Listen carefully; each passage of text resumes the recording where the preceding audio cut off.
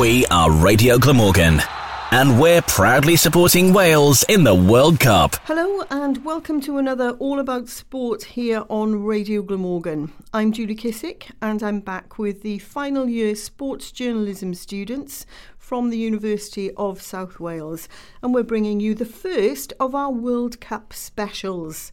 Today, the focus is on Wales's opener on Monday against the United States of America, and we have plenty of familiar faces to bring you, including Esme Allchurch, widow of the legendary Ivor, who played in the last campaign in 1958. That was 64 years ago. Former Wales international and coach Alan Curtis joins us, and we'll have expert analysis from Wales's top goal scorer, Helen Ward. And some of the final year students, aka the Motley Crew, will be joining me with their take on what might unfold over the next couple of weeks. And we'll be starting a tradition of playing the Wales official song on every show that we do between now and Cymru's exit. So prepare for the hairs on the back of your neck to stand up as we start the show with David Ewan and Yma o Hyd.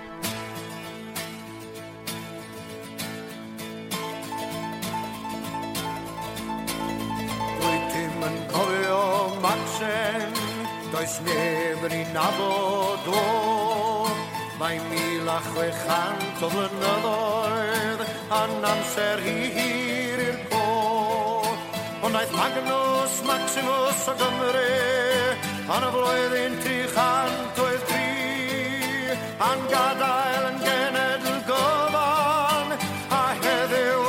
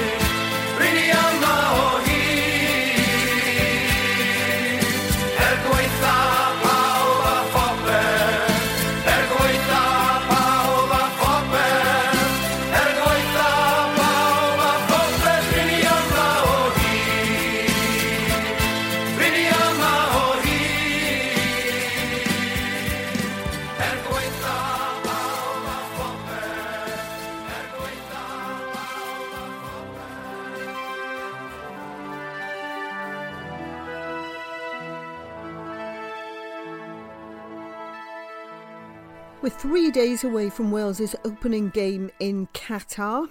64 years of hurt are behind us.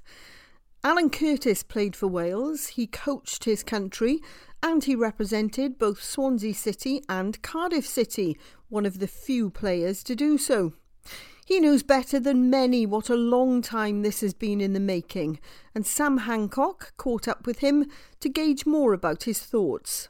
I think it's excitement. I think it's, it captured the imagination, obviously, of the Welsh public, whether you're a rugby supporter or a football supporter. We've waited an awful long time, 64 years, for this moment, and I think it's one of huge anticipation, the fact that, after so many years of, disappointment and heartache, then we're actually in the World Cup finals.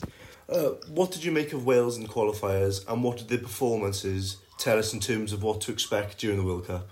Well, there was a debate the other day on TalkSport, about how many Welsh players would get into the England squad, and I suppose if you look at it, there's probably not a huge amount. I think Gareth would be in it, obviously. I think Aaron Ramsey should be in it. Ben Davies maybe, Joe Allen if he was fit. But I can see the theory behind it that the players, the England squad would be stronger than the Welsh squad. But I think it's more about the actual when they come together. I think England has certainly got good individuals, but I think we've got a better team and a team spirit. I'm not saying that England, they lack team spirit. It's just the fact that Wales is very much a team game. Obviously, we've got Gareth Bale, who's been performing miracles for years now, and come the big stage, then he always seems to perform. Likewise, probably with you could say the same thing about Aaron Ramsey as well.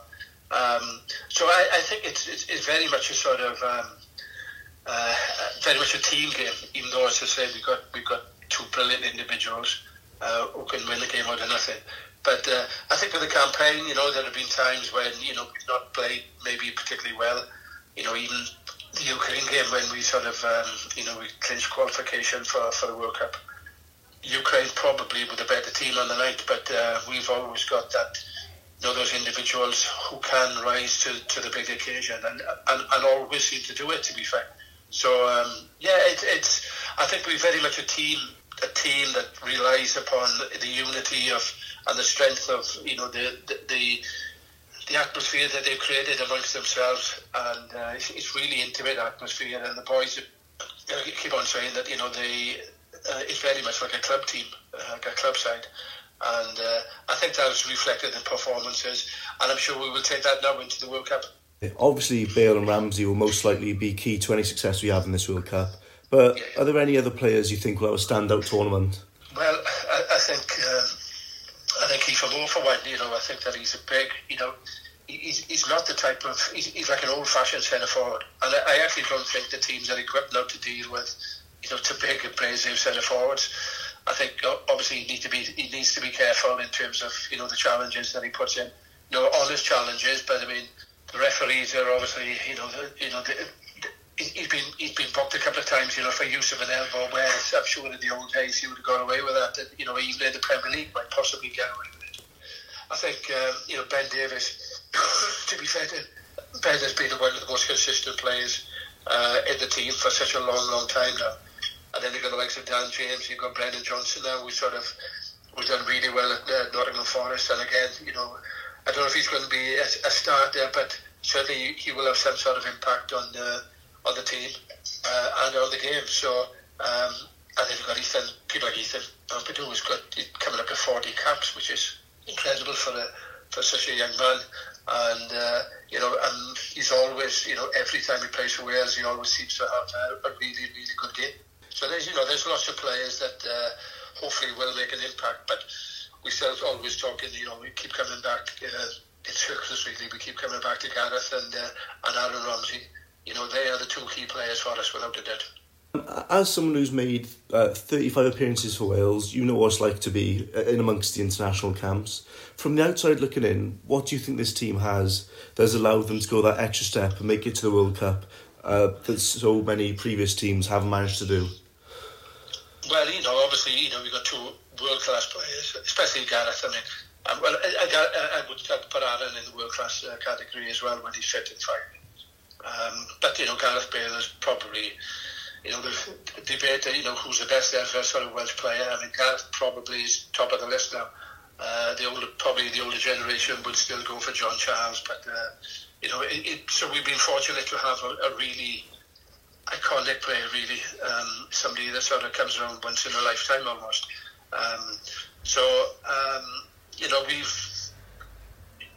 When you look at the squad, there's a togetherness about it, and I think it's, as I said before, there's almost like a club spirit in it. They all sort of, a lot of them come through the youth teams together, come through the ranks together, and I think the pride that they get playing for the country, I think that is reflected in their performances. All About Sport on Radio Glamorgan.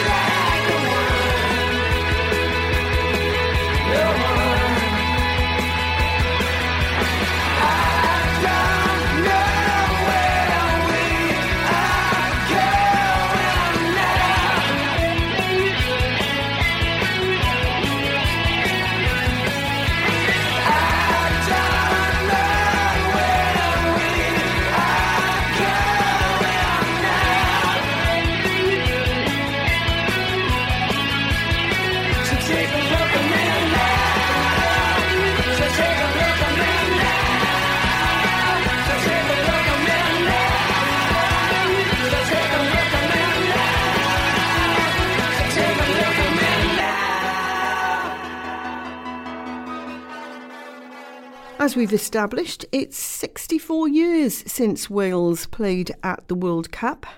Alex Wallace spoke to Esme Allchurch, widow of the late great Ivor Allchurch, who's regarded as one of the greatest Welsh players ever. Esme shared stories from 1958, as well as telling us her feelings ahead of this year's tournament. Obviously, when people talk about 1958, the last time we were at the World Cup, what's the first thing that always seems to come to your mind when someone brings it up?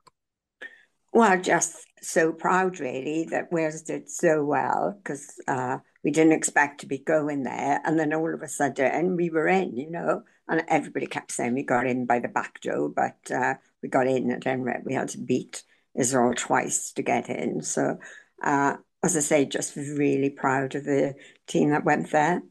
Obviously, Ivor played a major part as well. Sort of what was the feeling around him going into that tournament? Obviously, it was one of the first times we'd ever been, and it was such a big occasion for the country. But what was it like for you and him in particular? He was injured, and he was out for about 2 or 3 months. So he didn't play for Swansea or Wales during that time. He got picked, but he just couldn't play. So he didn't play against Czechoslovakia and East Germany, because that's where they would have had to qualify. But then when it became known that Israel, nobody would play Israel, it was all very political. I mean, I don't really understand it all, but every time a team was chosen to play them, they refused. So in the end, what FIFA did, they put all the second place clubs into the Jules Rimet Cup and pulled them out. And so many clubs came out. I know Belgium did, and there was another name, and they refused to play. They said, no way are we playing Israel. So then Wales came out, and we were all, yes, please. Our selectors, yes, we'll go. So that's when he really became involved, because then he was fit. So the first game was out in Israel, and they won 2-0. And they had a terrific welcome by the Israelis, because at last there was somebody who was willing to play them. And then they came and played the second game in Cardiff. And again, they won 2-0. And again, I scored. But the interesting story behind that was the Israelis were so thrilled with the Welsh that they sent each player a crate of oranges. So we had this crate of oranges delivered to our home, which was great for all the local neighbours and everything, because we could never have eaten our way through that. That's a brilliant little story, that is. Yeah. Despite the success on that night in Cardiff on February the 5th, 1958, Esme explains in the next clip how the Welsh players, and especially manager at the time, Jimmy Murphy, who was also the assistant at Manchester United, struggled to come to terms with the true joy of the occasion due to the events of the Munich air disaster the same night. Unfortunately, there's a sad side, because we played in Cardiff and won the game. We were there, all great excitement. And then, they all went their different ways. And Jimmy Murphy, our then manager, went back off to Manchester. And of course, that evening was when the Man U plane went down in Munich, with, lots of players losing their lives and lots of them very badly injured. And of course, Matt Busby was as well. So poor Jimmy Murphy, who'd been on a high from knowing he was through to the World Cup, had to go off to Munich to see Matt Busby. And that not only left a feeling of sadness over Manchester, but the whole of football and the world, really.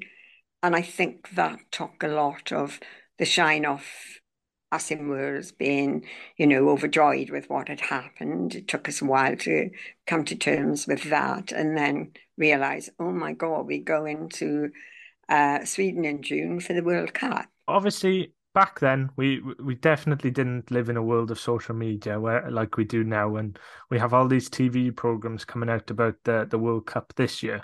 What was the build-up actually like in 58? Was there really much of a build-up as such in terms of the news coverage, any little things like that? No, there was hardly anything on the telly. Well, I don't think there was anything on the telly.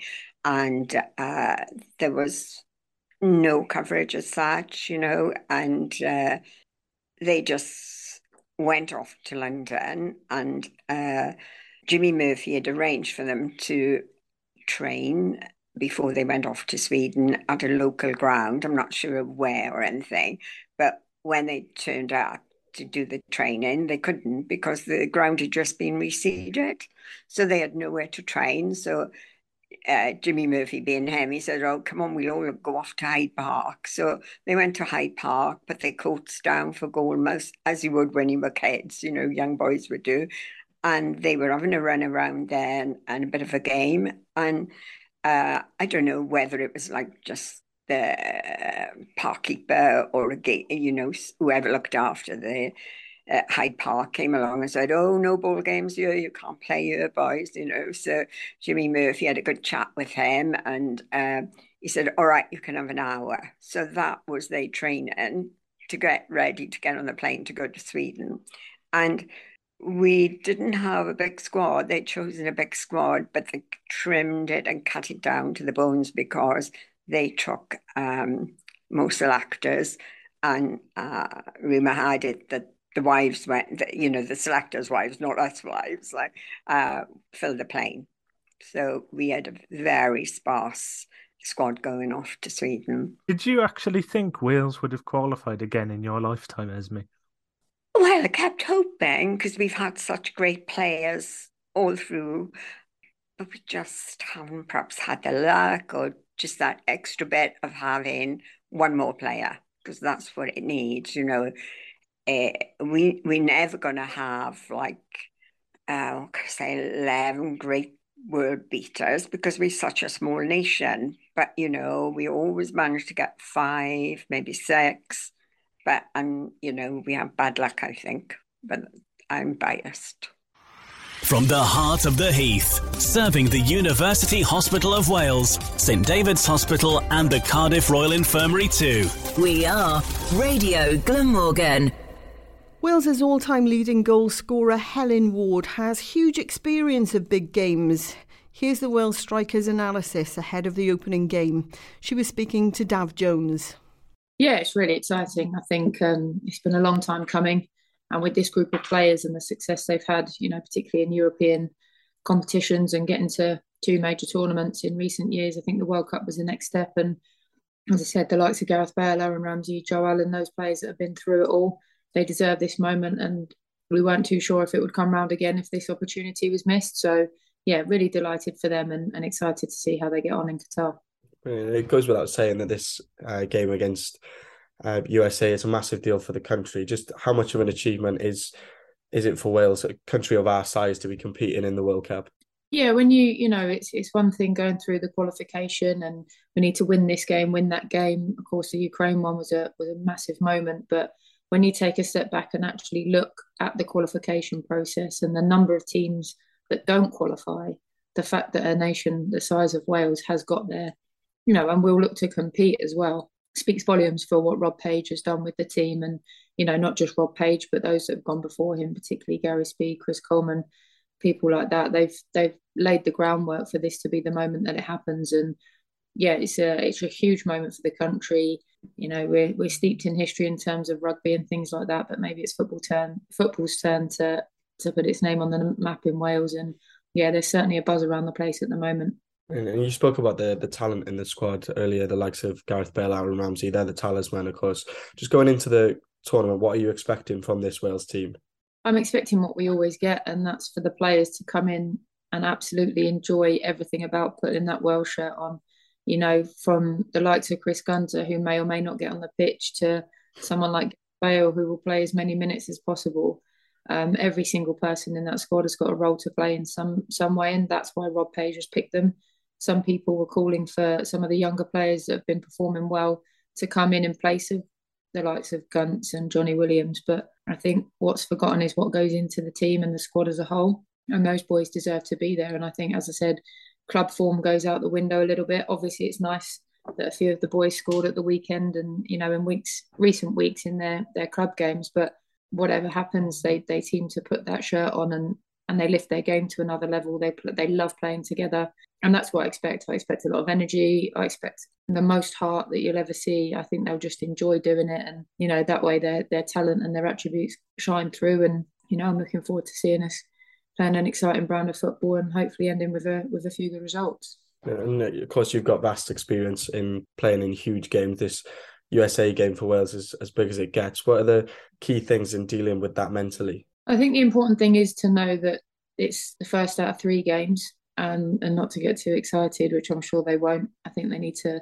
ease their way into the game, make sure they settle down, get through blocks of time, whether that's 10, 15 minutes at a time, just work their way into the game. The USA, again, they've got quite a young and exciting squad that hasn't been on the world stage for a little while now, but they're sort of coming back to the fore.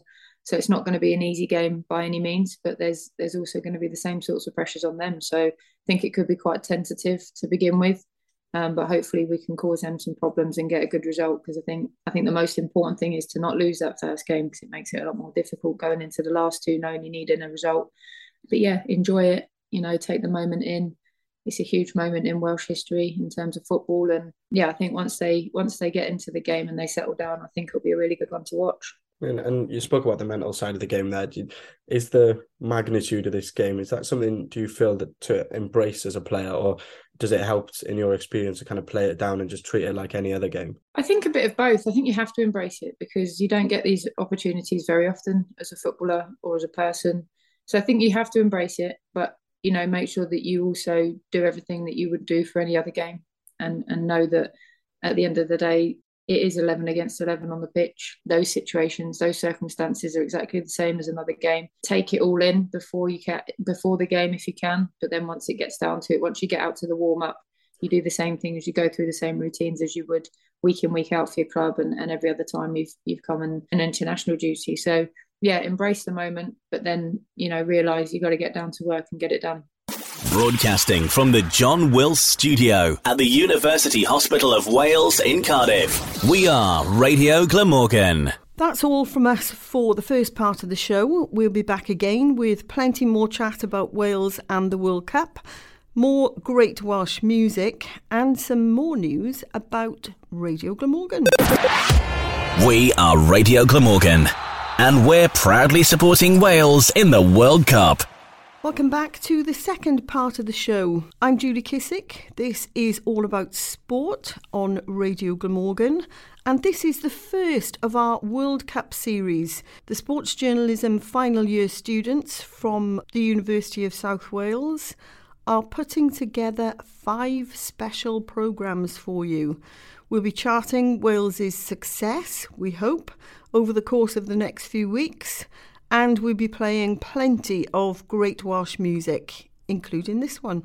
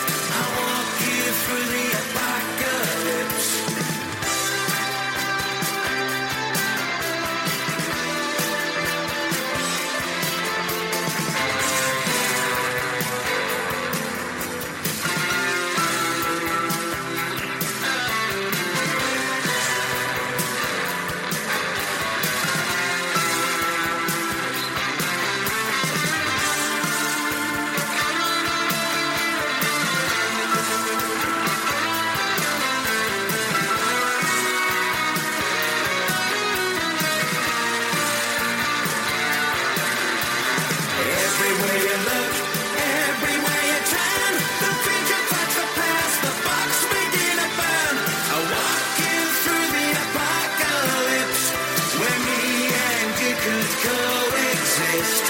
Everywhere you look, everywhere you turn, the future fights the past, the box begin to burn. Words wage war, meanings being missed. I walk you through the apocalypse.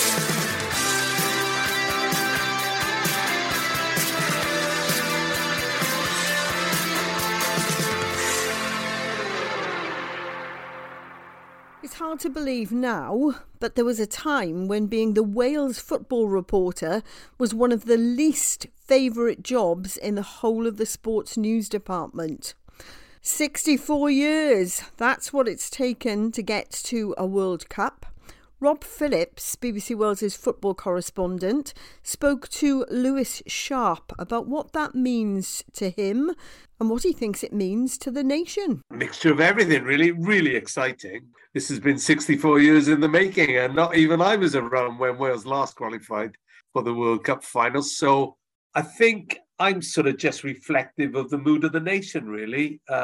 Sheer joy that Wales are there, and hoping that when they get there, and knowing that they will do themselves proud, whether that means, winning a couple of games, getting out of the group or not.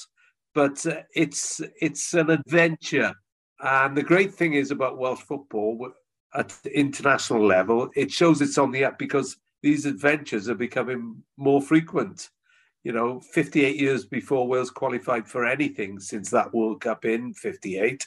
And now 2 Euros and a World Cup later. It's 3 in a number of years, which is fantastic. And it does show the upward trajectory of Wales at the international level. And for you, you've been fortunate to report on Wales at Euro 2016, Euro 2020.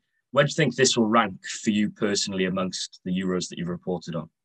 Well, Wales at Euro 2016 was an unforgettable experience in that it was the first time since 1958, but also we flew out to Sweden first, saw Wales get hammered in a friendly, flew via Stansted, but straight to France. And we didn't know when we were coming home. We thought we might be coming home after the first stage, but Wales got through that memorably. But the adventure just continued all the way up to the semi-finals. It was an extraordinary odyssey, really, and one which I don't think, because it was the first, I don't think people will ever surpass that. Unless, of course, Wales win the World Cup in the next few weeks. So it was a truly special occasion. But having said all that, there is only one World Cup. It is only every 4 years. And every footballer who plays the game wants to feature in a World Cup. Very few get the chance. Every journalist covering a country wants to go to a World Cup. Some countries are there regularly. Had I been born in Brazil, I might have 6-7 World Cups under my belt now.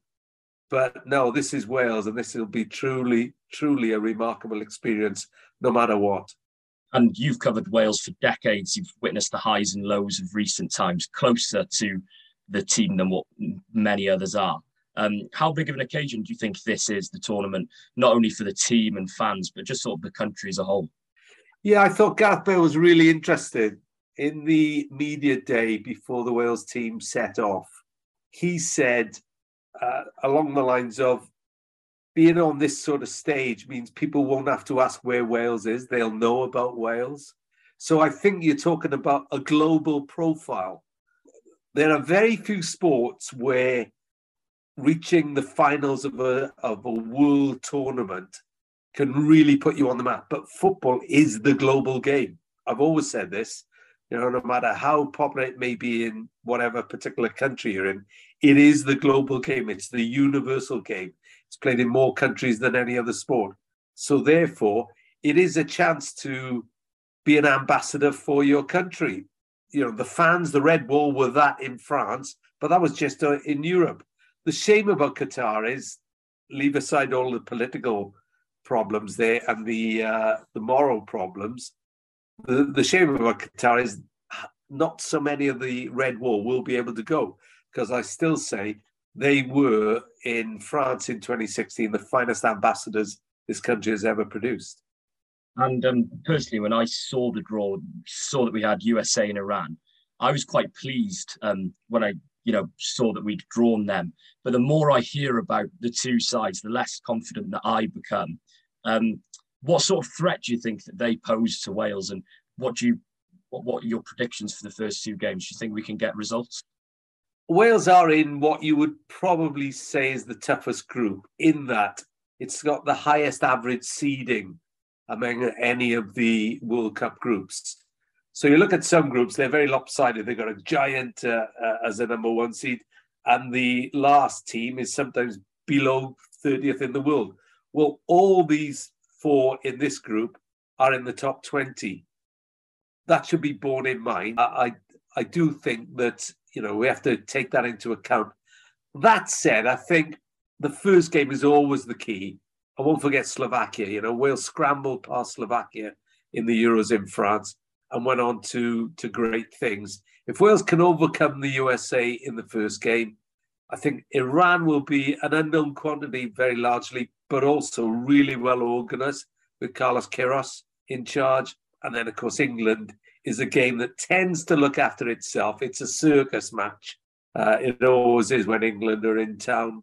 It won't be any different out in the desert either.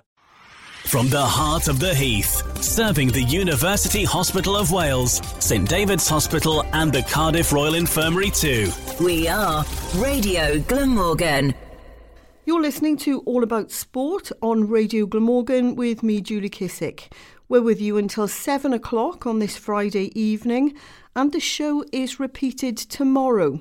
Tomorrow morning, though, it's on at the earlier time of 5 o'clock. So if you're an early bird, you can listen again. All About Sport on Radio Glamorgan. The opening game against USA is massive for Wales, but how do their opponents head into the clash? Here's Lewis Sharp and Dav Jones speaking to sports writer Megan Faringa. It's a lot of excitement because the USA missed out on 2018 in a pretty disappointing and kind of humiliating fashion to lose to Trinidad and Tobago in the way that we did. The USA was incredibly rude in the way that they treated Trinidad and Tobago. They went to that game just assuming that they would get through it, and they were rightfully defeated.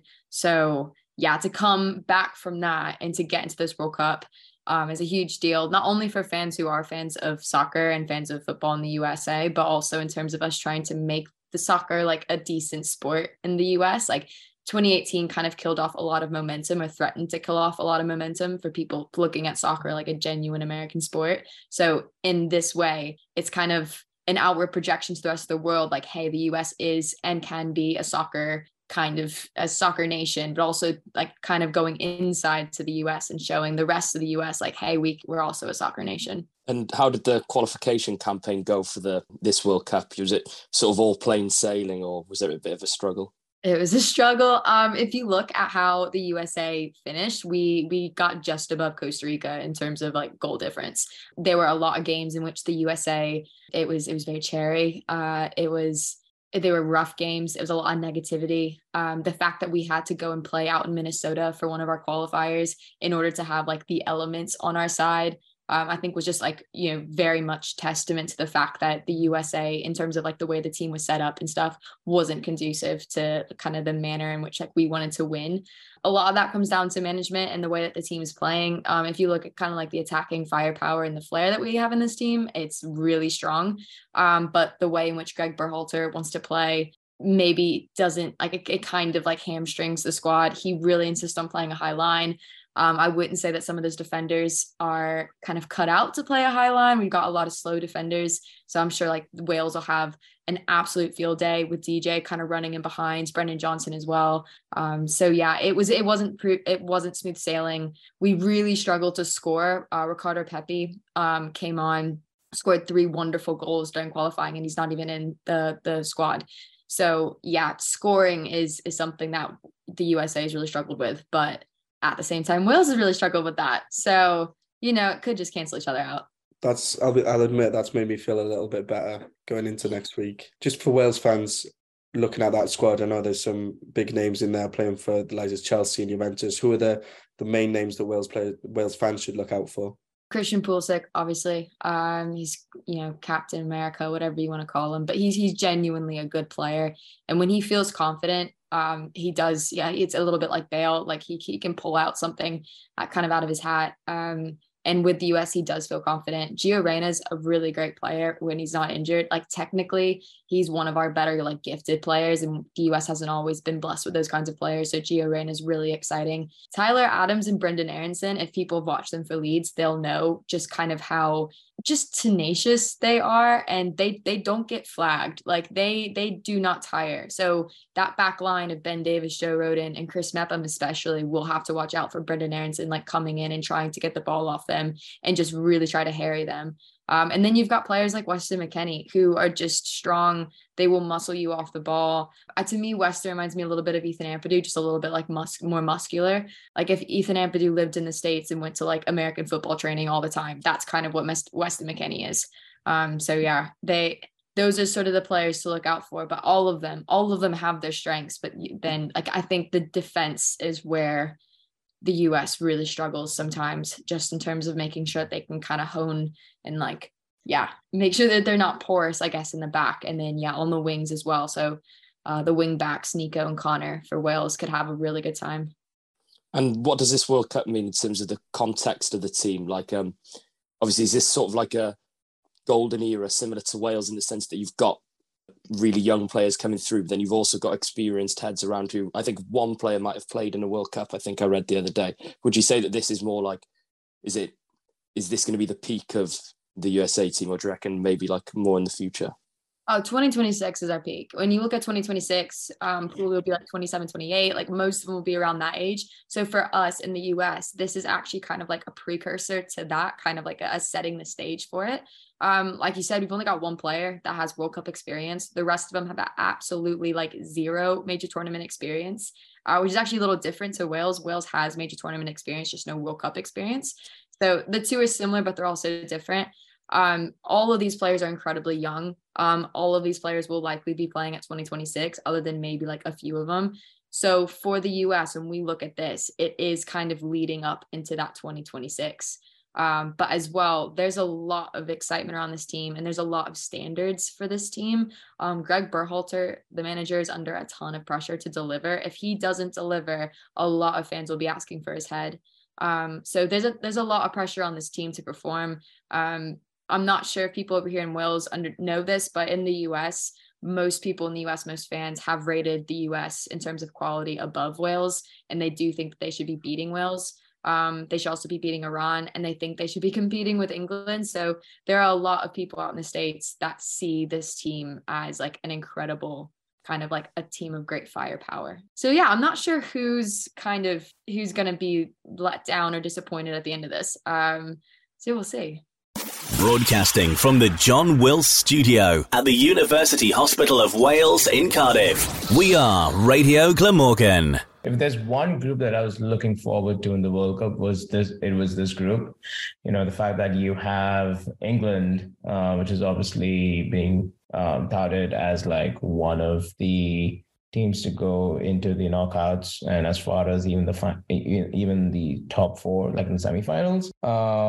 And then you have Wales, which is always a dark horse. You never know what you can expect with them. And then Iran as well is, again, one of those outliers who can spring the surprise on their given day. I think it's a very interesting group. But if I look at the US team in particular, in terms of talent, I think this is one of the best teams that we've had entering a World Cup competition. And you can see recognizable players, not just, say, in the forward positions, but also even in midfield and in defense as well. So in terms of talent and sort of the variety of players that we have in the squad, I think, this is the most excited I've been. I would be low key. I'm expecting us to finish second in the table, and I'm expecting England to finish first. But if we get through to the group stages and onto the knockouts, I think that would be that would be massive, because obviously Wales is another, like I see Wales as our direct competition for that second slot. So it's going to be a tight contest between the two teams. And if we can pip past them and then get into the knockouts, and then from then onwards, you never know what's going to happen, right? It's going to be a good game for sure. Wales has some really good players. And you obviously still have Gareth Bale out there, who, as we know, whenever he plays for Wales, he just shows up and just turns into a different player altogether compared to what we've seen in his club career recently. Gareth Bale playing for Wales, and then you have Dan James as well. And yeah, it's a very interesting squad. I don't remember most of the players off the top of my head, but I know the fact that they have had a decent run even during the Nations League and even during the friendlies as well. So definitely not one to underestimate and take them lightly. But yeah, I mean, if we beat them, that'll be really good to start things off with. I would say, obviously, Christian Pulisic is one to look out for. I know he's been firing hot and cold recently with Chelsea, but with the US team, it becomes a different ball game altogether. And he has had a good record of performing in the national team, so definitely one to look out for. You obviously have Weston McKennie, again, of Juventus. He's been playing really well, so another one to look out for. Brendan Aronson is one who I have been most impressed with since his move to Leeds, and especially under Jesse Marsch. He looks to be a sure shot starter almost every game, and he has shown glimpses of skills and talent, which I think would be really useful in that midfield for them. And obviously you have Giovanni Reina, another forward. So I think the partnership between Pulisic and Reina it's going to be critical for us in terms of being clinical and scoring goals. And I think in midfield you have Sergino Dest, who is also like an attacking fullback, is going to be key for us as well. From the heart of the Heath, serving the University Hospital of Wales, St David's Hospital and the Cardiff Royal Infirmary too. We are Radio Glamorgan.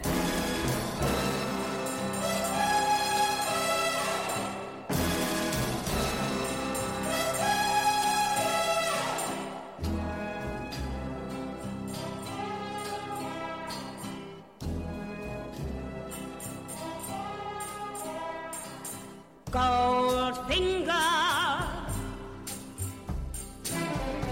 he's the man with the Midas touch,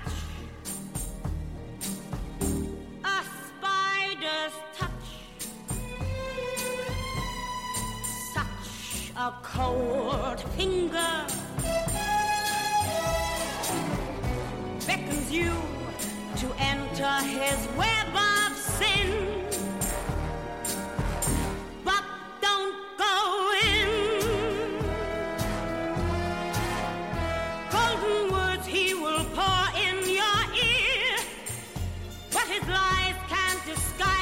You feel for a golden girl knows when he's kissed her, it's the kiss of death from Mr. Goldfinger. Pretty girl, beware of this heart of gold. This heart is cold.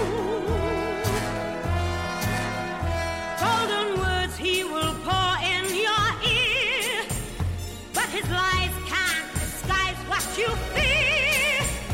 For a golden girl knows when he's kissed her, it's the kiss of death from Mr. Goldfinger.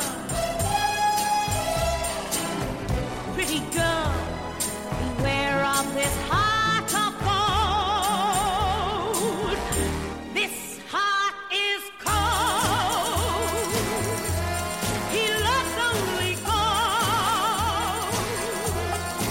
Only gold. He loves gold. He loves only gold.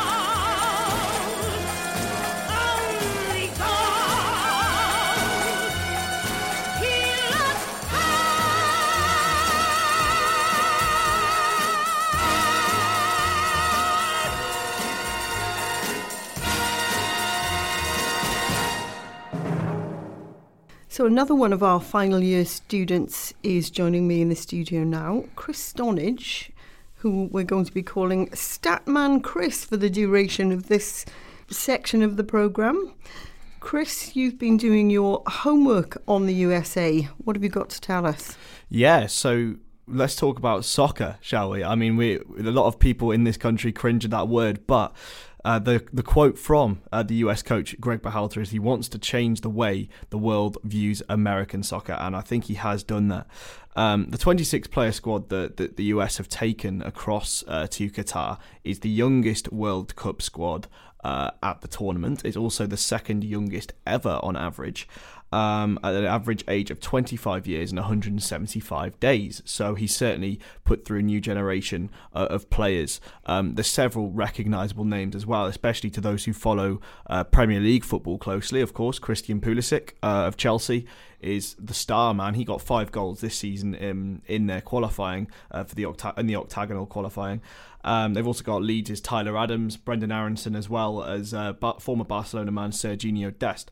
So yeah, they're certainly a commodity to be taken seriously. They are the world's 16th best team according to FIFA World Rankings, so it'll be a really tough game for Wales. And what's your prediction in terms of how far they're likely to get? I think part of me thinks that they could get all the way to the round of 16. I think they've got I've got some incredibly talented players, and they play a really, really cool style of football. Berhalter, who used to coach Columbus Crew and Hammarby, has this a very similar to Manchester City style of play. So yeah, I think they could get to the round of 16.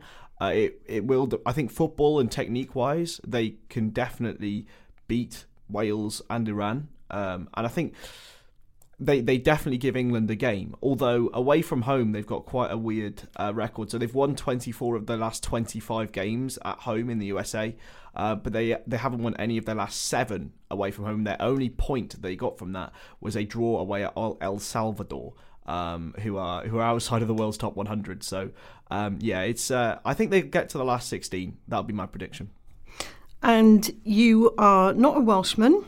You're an Englishman. Yep. But you told me earlier that you're not going to be supporting England. No, I've got no real affinity with England, to be honest with you. It's a strange one. Never watched international football growing up, apart from the major tournaments.